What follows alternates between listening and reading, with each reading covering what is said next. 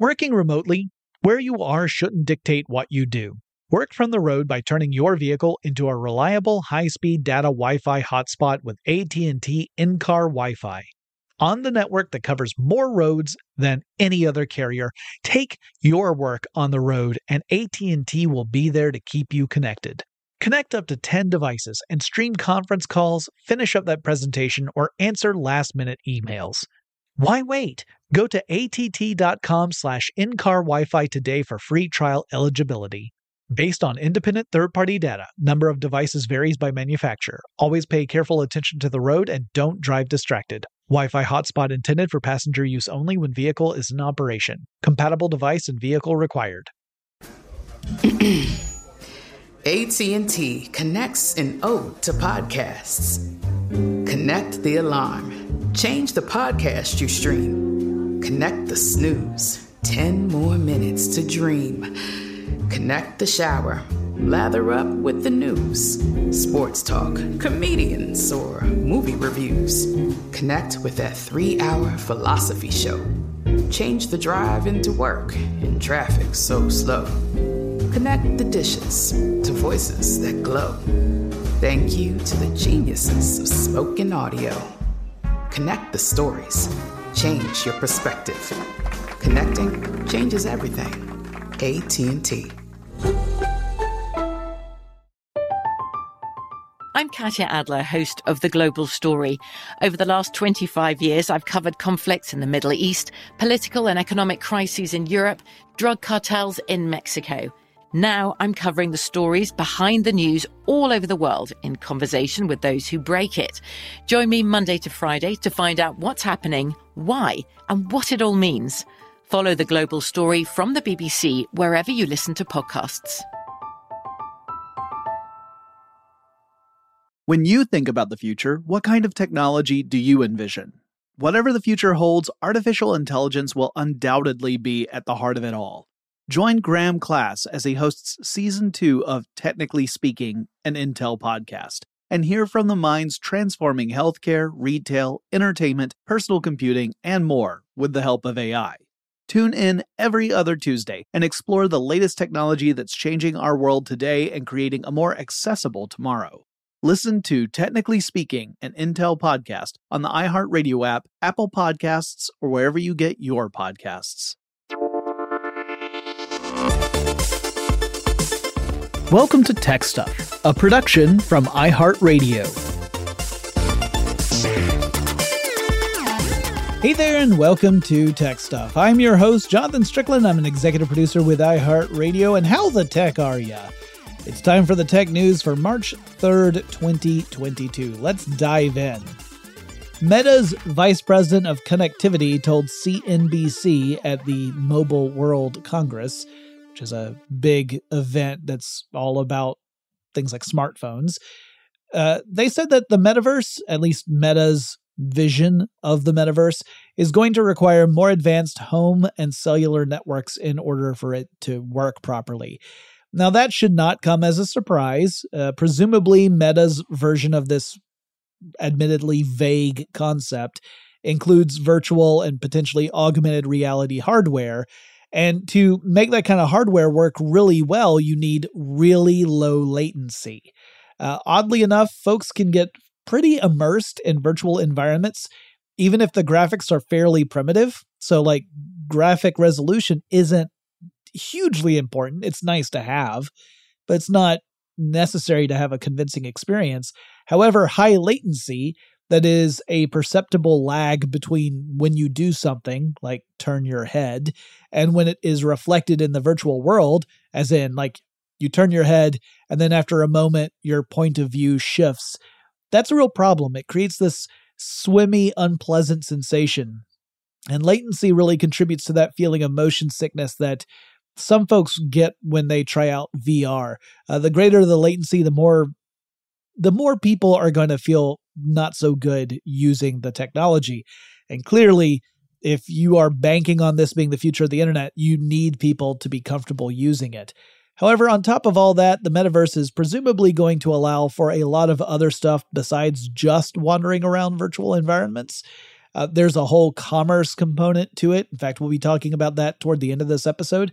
And if there weren't other elements, like if there were not commerce elements, Meta would not be pouring billions of dollars into this, because the company's doing this because this is where they see revenue generation being in the future. So they want upload and download speeds to be maxed out in order to keep up with what the company plans to throw at us. And I think this is also another reminder that whatever the metaverse does turn out to be, or metaverses, because lots of companies are working on this, we're still several years out from it being a thing. I've often cited the general idea of it being 10 years out from a truly engaging and compelling metaverse, because all the pieces that are going to play a part in making that happen are going to have to go through at least a couple more generations of evolutions before they meet the needs of sustaining and supporting a massive online virtual world capable of supporting tons of users simultaneously. Sticking with Meta, recently it released its widely viewed content report. This report was Meta's attempt to get ahead of other sources that would frequently produce lists of the most popular Facebook posts on the platform. So, for example, Kevin Roose, who is a journalist with the New York Times, had created a Twitter account that pulled data from a monitoring platform that Facebook created. So this was a Facebook tool, and it was called CrowdTangle. And this Twitter account was just pulling data from that to generate a top 10 list of where the most popular links were coming from in the United States each week, and then tweeting it out. And a lot of them, in fact, most of them belonged to various right-wing outlets. And this appeared to suggest that Facebook was potentially supporting right-wing sources more than others, perhaps in an attempt to fight back against a perception that Facebook suppresses right-leaning points of view. Now, Facebook was not thrilled with this use of its tool, and in fact squashed the CrowdTangle project, the internal project. And now the company produces its own report, presumably to push back against this perception that the platform is, has a bias toward boosting right-leaning messaging. And the report is fairly vague when it comes to how Facebook determines things like the most popular posts and such, but it largely shows that the most popular pages and links tend to be connected to stuff like entertainment or recipes, relatively trivial things. However, there's one standout weird thing in the report, and that is there's a listing of the most viewed pages during the last quarter of 2021, and the top spot goes to a mystery, at least a mystery for anyone who's outside of Facebook, because in the report, under the source, it says, quote, "This page was removed by Facebook for violating community standards," end quote. And there's a link to the page, but of course the page has been removed, so that link is inactive. It doesn't take you to anything. And Facebook didn't actually identify what the page actually was or who made it. However, it does helpfully show that 121.8 million accounts on Facebook viewed that page's content, which means not only is it number one, the most viewed page of Facebook during that period, it actually puts it more than 10 million views ahead of second place.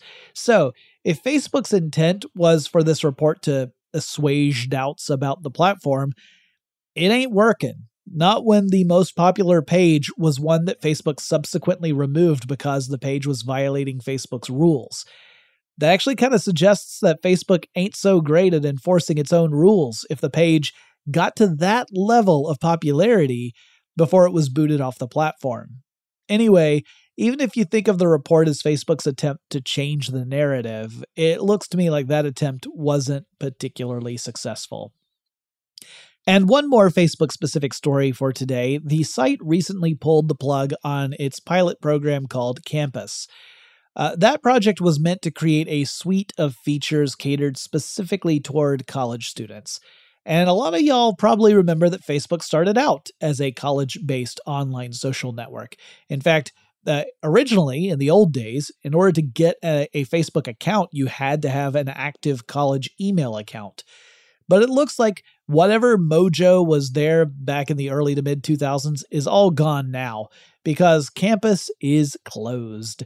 Meta says that the campus project taught the company many things, chief of which is that college students can make better use of tools like Facebook groups to do what campus was trying to do. So, in other words, they said, well, there's no need to reinvent the wheel. College students are relying on groups, and that seems to be exactly what they need. Of course, we also know that Facebook has seen a decline in user adoption among younger users. Fewer younger people are joining Facebook.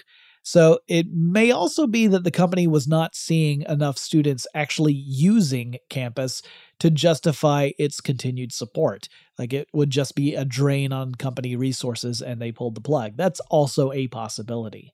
This week, U.S. President Joe Biden delivered his State of the Union address, which obviously covers a lot of territory. But part of that speech was a call on Congress to create and pass legislation that will increase protections around data privacy and security with regard to children. He was specifically referencing social media and social networking platforms like TikTok and Instagram.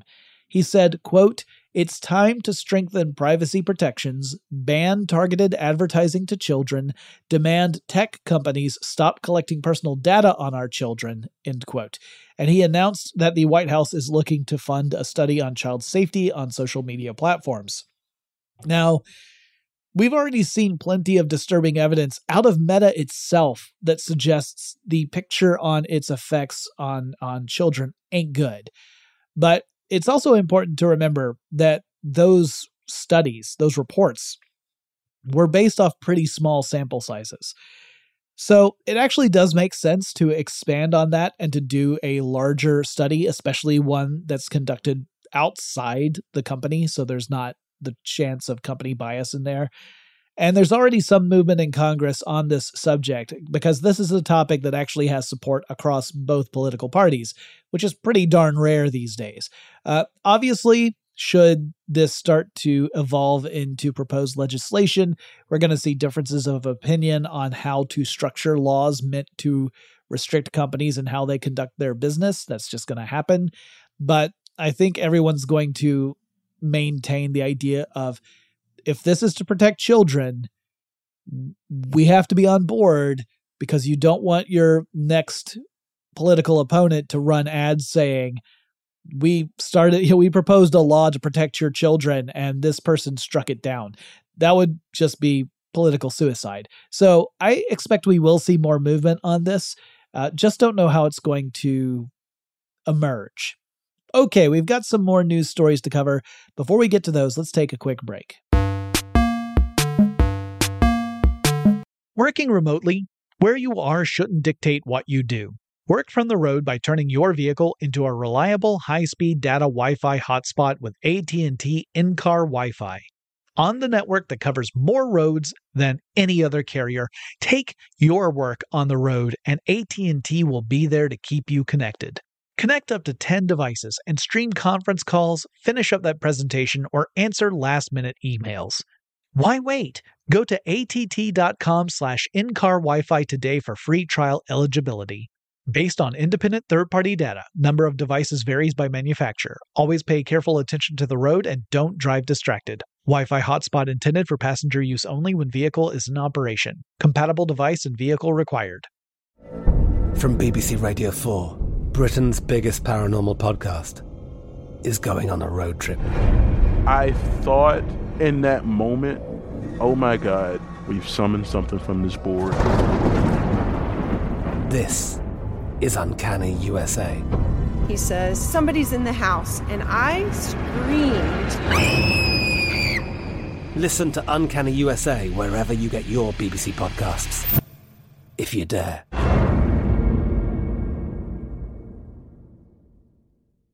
When you think about the future, what kind of technology do you envision?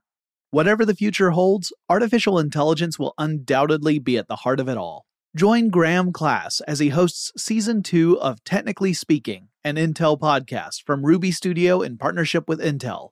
Explore the future of technology that's rapidly evolving our world today with the help of AI.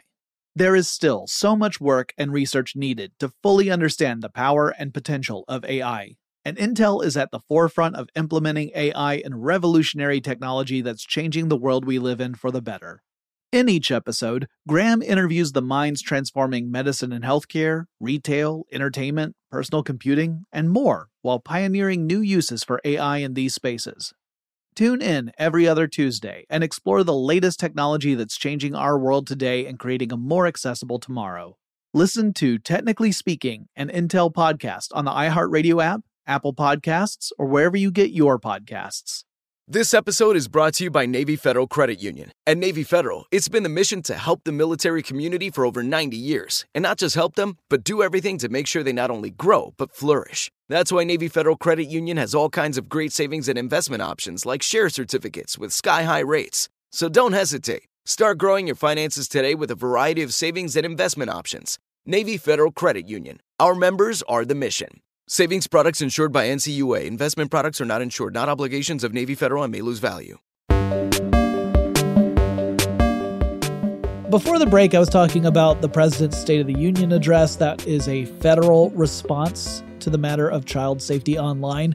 We're also seeing individual states in the United States take action. California, Florida, and Kentucky are among those.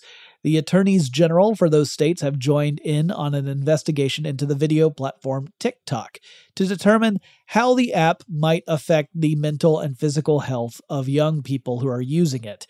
Now, this includes not just the actual content hosted on TikTok, which is, of course, user-generated, but also how TikTok markets its services to children and how TikTok serves up recommended content to children. Just like all other social media platforms, much of TikTok's success is defined by engagement. So for TikTok, that largely translates into how long can we keep people on the platform per session. And so the recommendation algorithm, which is meant to serve up stuff that's most likely to keep you glued to TikTok, is fundamentally important. You want that algorithm to successfully serve up stuff that keeps people there. Well, if that stuff tends to be harmful, well, that means that the user is likely going to get served up a lot of harmful material repeatedly. So we're seeing a more concentrated effort to really look at these issues and their effects on users, particularly young users. And depending upon the outcome of this investigation, I expect we may see several states propose laws and regulations that will restrict how TikTok can serve content to young people, which would probably mean they would also require some sort of age verification step where the platform can say, listen, we are making sure that anyone who is under a certain age will not get access to certain materials. But age verification steps, age restrictions, those are always tricky as well, and they come along with some other consequences, which I'll probably talk about in a future episode. Now, y'all, I've never been inside a brick-and-mortar Amazon bookstore, and now it sounds like I won't ever get that chance. The company is closing its 68 Amazon Books, Amazon 4-Star, and Amazon pop-up stores across the United States and the United Kingdom. Now, if you weren't aware that Amazon operated these kinds of physical stores, well, it did, and now it's not going to do that anymore.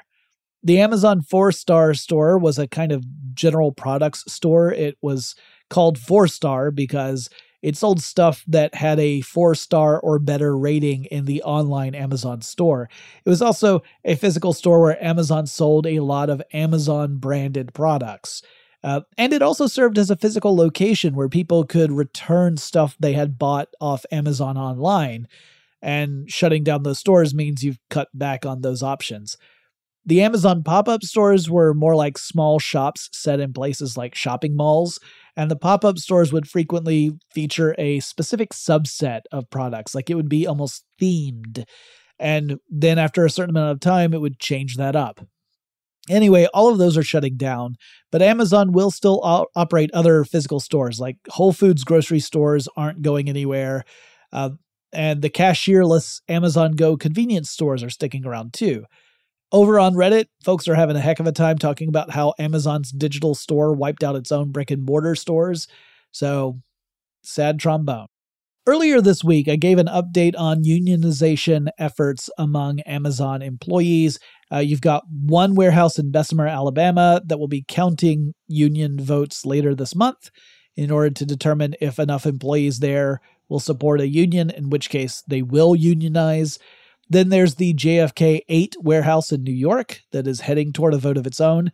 And now a second New York-based location, the Staten Island LDJ5 warehouse, has requested permission from the National Labor Relations Board, aka the NLRB, to move forward with their own unionization efforts.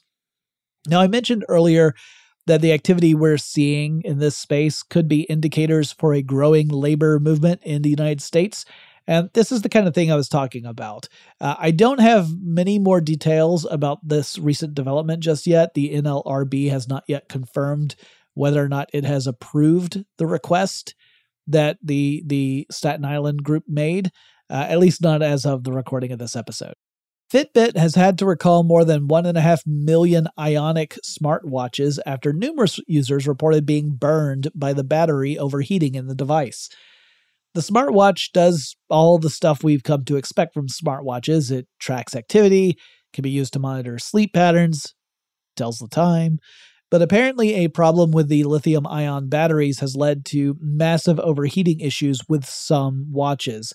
More than 100 people have reported experiencing burn injuries, and 2 of those have been third-degree burns, which are incredibly serious. You're talking about massive tissue damage with that.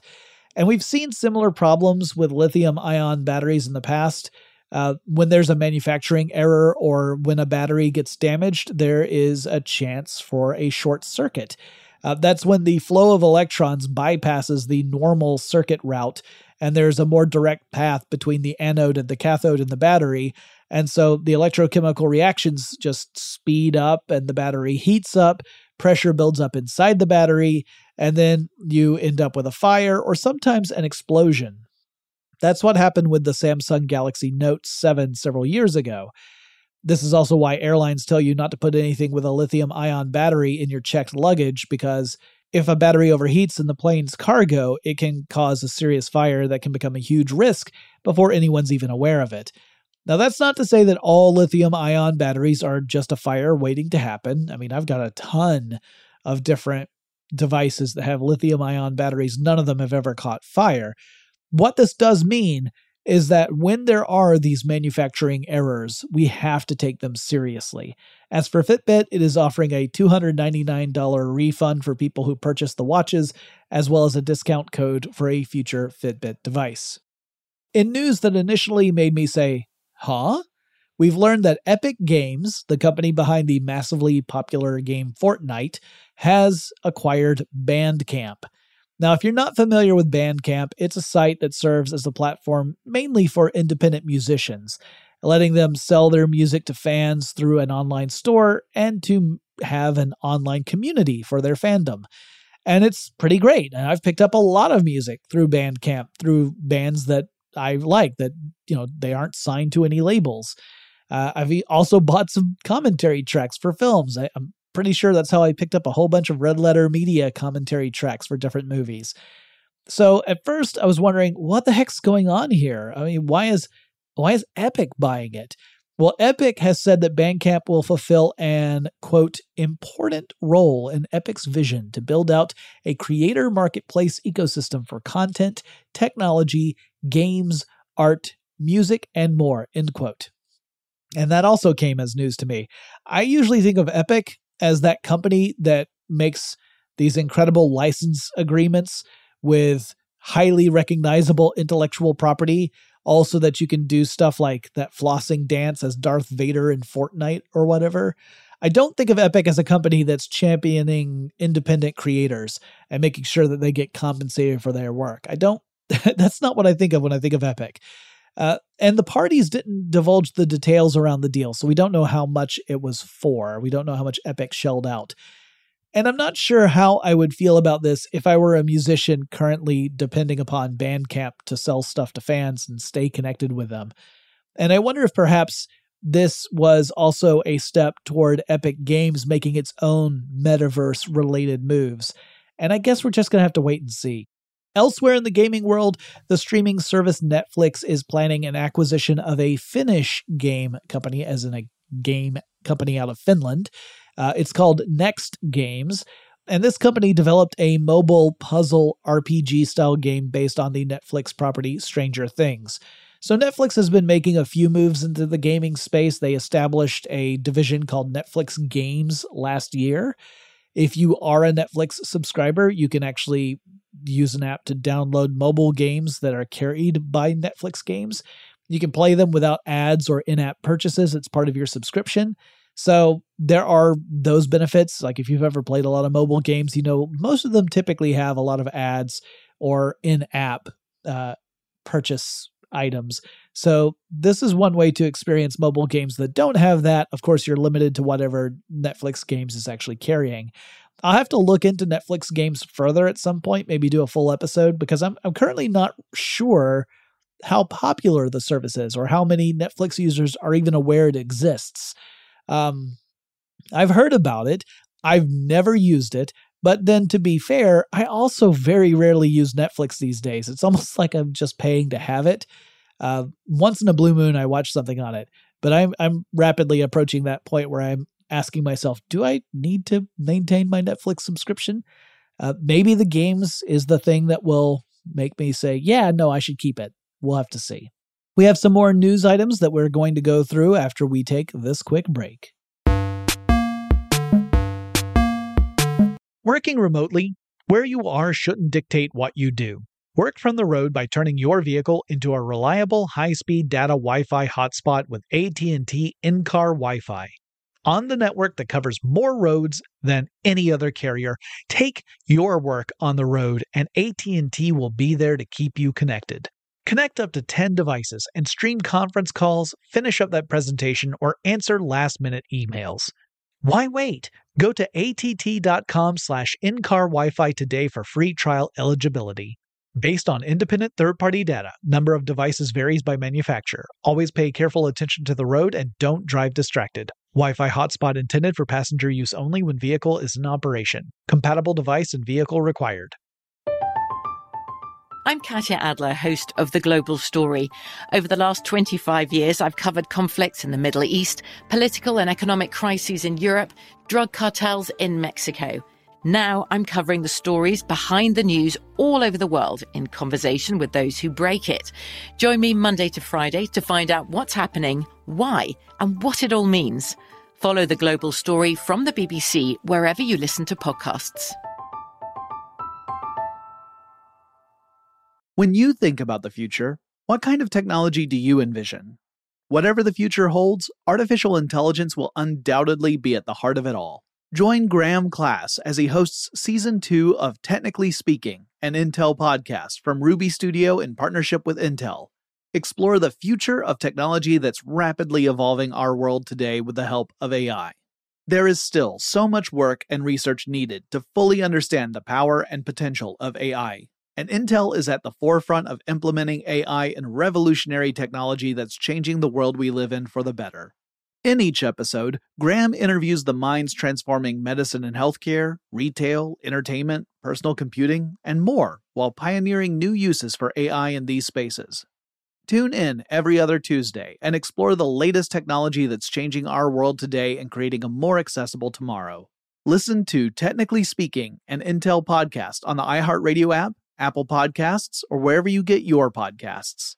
This episode is brought to you by Navy Federal Credit Union. At Navy Federal, it's been the mission to help the military community for over 90 years. And not just help them, but do everything to make sure they not only grow, but flourish. That's why Navy Federal Credit Union has all kinds of great savings and investment options like share certificates with sky-high rates. So don't hesitate. Start growing your finances today with a variety of savings and investment options. Navy Federal Credit Union. Our members are the mission. Savings products insured by NCUA. Investment products are not insured, not obligations of Navy Federal and may lose value.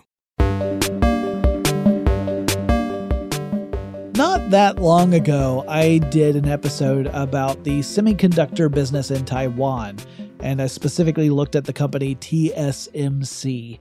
And I mentioned how Taiwan has a peculiar relationship with mainland China. Short version is that the former Chinese government, prior to 1945 or so. That's the Chinese government that was ousted by the Chinese Communist Party, which is currently controlling China. Well, that former political party or governing body fled to Taiwan and took that over nearly a century ago. And now there's this uneasy tension between Taiwan and mainland China. You'll often hear two Chinas, or you'll hear like a unified China. You'll hear a lot of rhetoric around that. But the character of a unified China completely depends upon which party you're talking to, because it's very different from the mainland perspective than from the Taiwan perspective. And part of that tension emerges as acts of industrial espionage. And the Taiwanese government is looking to pass some laws to protect the semiconductor industry from Chinese spies. The law would impose a punishment for people who leak trade secrets to China or to other foreign enemy forces, and that punishment could be a prison sentence of up to 12 years. The government is also looking to pass laws that would make it harder for China to lure away engineering talent from Taiwan. So far, these regulations are not yet law. The parliament in Taiwan will have to pass them before that will happen. And Taiwan's adversarial relationship with mainland China is one of many reasons as to why there's been such a strong push around the world to develop new semiconductor fabrication facilities, because it helps mitigate risks. Part of it was because of issues with COVID impacting the supply chain, but another part is that should China ever take any serious action to try and absorb Taiwan, it would have a massive ripple effect through the semiconductor industry and tech as in general. Apple co-founder Steve Wozniak is one of several people behind a company called Privateer, and the mission for that company is to set up a system that will identify, track, and catalog objects in space. So satellites and stuff, but also space junk. And then make that information available to companies and countries that are intending to launch satellites and other spacecraft into Earth orbit. Space junk stands as a real threat in space. Even tiny objects can cause massive damage because you have to remember, though they might be small, they're traveling super fast. And as we launch more stuff into orbit, then things get more and more crowded. And accidents like collisions can create a lot more space junk. Stuff can break apart and just create kind of like a shotgun pellet approach, except these are shotgun pellets that are traveling at thousands of miles per hour. And then there's the various military tests we've seen in which countries like China have used land-based weapon systems to target orbiting satellites and destroy them, thus potentially creating a lot more space junk in orbit. So Privateer's goal is to get a better picture of what's actually going on up there. Where are these pieces? How many are there? How fast are they traveling? What orbits are they in? And potentially that will allow us to spot problems early on and avoid them when we need to send missions out into space. Now, the company ultimately hopes to launch some satellites of its own in the future for the purposes of spotting and tracking space junk. And yes, I do recognize the irony of putting more stuff up into space so that you can figure out how much stuff is in space. But these satellites would, in theory, be able to identify very small pieces of space junk, like on the order of 10 centimeters or smaller. So it could be incredibly valuable. In fact, having that information would be incredibly valuable. It would be great if we could find a way to clean up space junk. There have been some different proposals. And in fact, I've seen some titles that seem to suggest that that's what Privateer was doing. But really, Privateer is more about, we can't even think about cleaning stuff up until we know how much stuff is there and, where it's at. And it's hard to argue against that. There's a long-standing joke. In fact, you could argue it's not a joke, that if you roll up on a Mickey D's and you ask for an ice cream, you're just going to be told that the machines are broken. And yeah, McDonald's soft serve ice cream machines have a reputation for being really finicky. And that inspired a couple of technologists named Melissa Nelson and Jeremy O'Sullivan to co-found a company called Kytch, Kytch. And Kytch subsequently created a phone-sized electronic device that can connect to these ice cream machines that McDonald's uses. And so the device can actually read error codes on the machines and send messages to franchise owners. And they can access those messages via an app or by a web portal. And then they can get notified when something is not working properly so that they can get it fixed very quickly and minimize machine downtime, which has a positive impact on customer experience as well as on, restaurant revenue. Well, apparently corporate McDonald's didn't like this very much at all, and in 2020, the company sent franchise owners messages that they were to remove the Kitch devices from their ice cream machines because altering the machines violated warranties, and it also, according to the message, intercepted confidential information. Now, I don't know about you, but I'm really curious what the heck kind of confidential information an ice cream machine is actually generating or transmitting. I mean, I guess it has to be related to the Cold War, right? Because ice cream?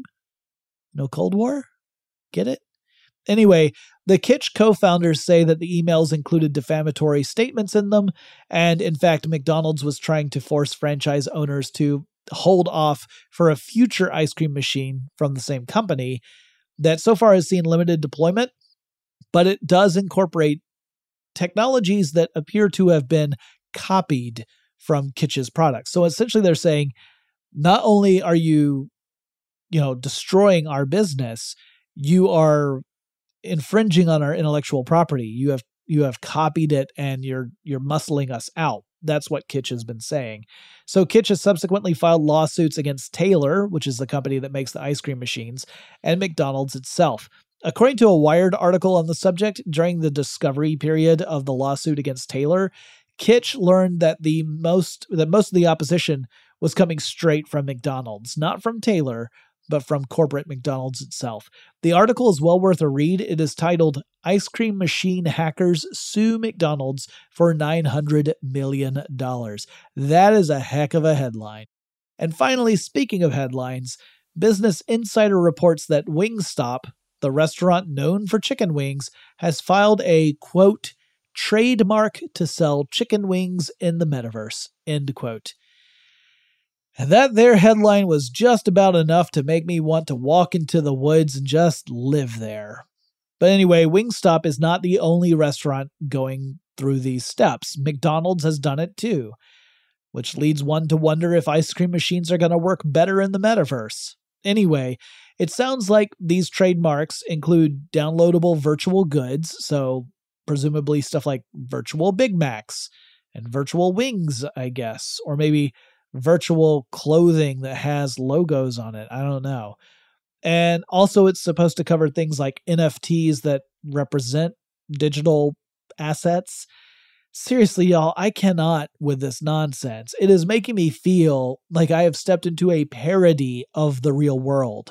Anyway, there may also be ways to order, real world food while you're in the metaverse. So, I don't know, maybe in the future, when you want to use a delivery service to order a Big Mac or wings or something, you first have to put on VR goggles and navigate to the closest virtual restaurant or something. I hate all of this. Of course, a lot of these moves could just be Hail Mary passes that the various companies are throwing, all in an effort so that they don't get left behind in this crazy rush toward the metaverse. And those moves might prove to be unnecessary or misguided in the future. Like it might turn out like, oh, none of that is actually applicable. Or maybe it'll turn out that these were really acts of genius and they have huge payoffs down the line. I honestly can't tell anymore. And that's the news. So if you have suggestions for topics I should cover in future episodes of Tech Stuff, preferably topics that do not drive me closer to the brink of insanity, please reach out to me on Twitter. The handle for the show is TechStuffHSW, and I'll talk to you again really soon.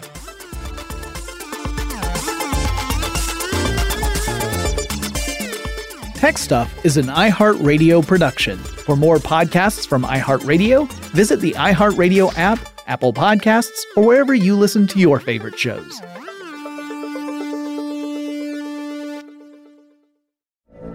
From BBC Radio 4, Britain's biggest paranormal podcast is going on a road trip. I thought in that moment, oh my God, we've summoned something from this board. This is Uncanny USA. He says, somebody's in the house, and I Listen to Uncanny USA wherever you get your BBC podcasts, if you dare.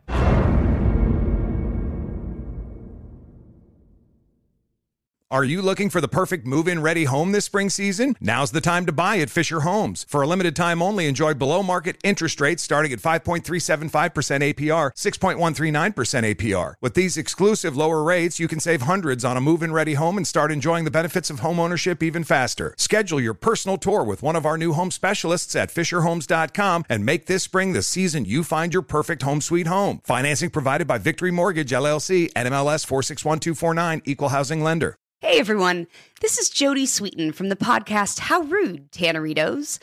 I've been needing a quick getaway with my family, and the 2024 Hyundai Santa Fe is the perfect vehicle to take us there. It has standard third-row seating, so I'm able to pack my entire family, plus pets, in the car, while also having enough room for our camping essentials. Available H-Track all-wheel drive will get us through any dirt trails, and available dual wireless charging pads will ensure we never have to worry about getting stuck with a dead phone in the middle of nowhere. Visit HyundaiUSA.com or call 562-314-4603 for more details. Hyundai, there's joy in every journey. Did you know some travel credit cards offer 10 times points on your spending? Don't miss out on big rewards for your next trip. NerdWallet lets you compare smart travel credit cards side by side, curated by an expert team of finance nerds. What could future you do with better travel rewards? A free flight? A room upgrade? Don't wait to make smart financial decisions. Compare and find smarter credit cards, savings accounts, and more today at NerdWallet.com. Reminder, credit is subject to lender approval and terms apply. NerdWallet. Finance smarter.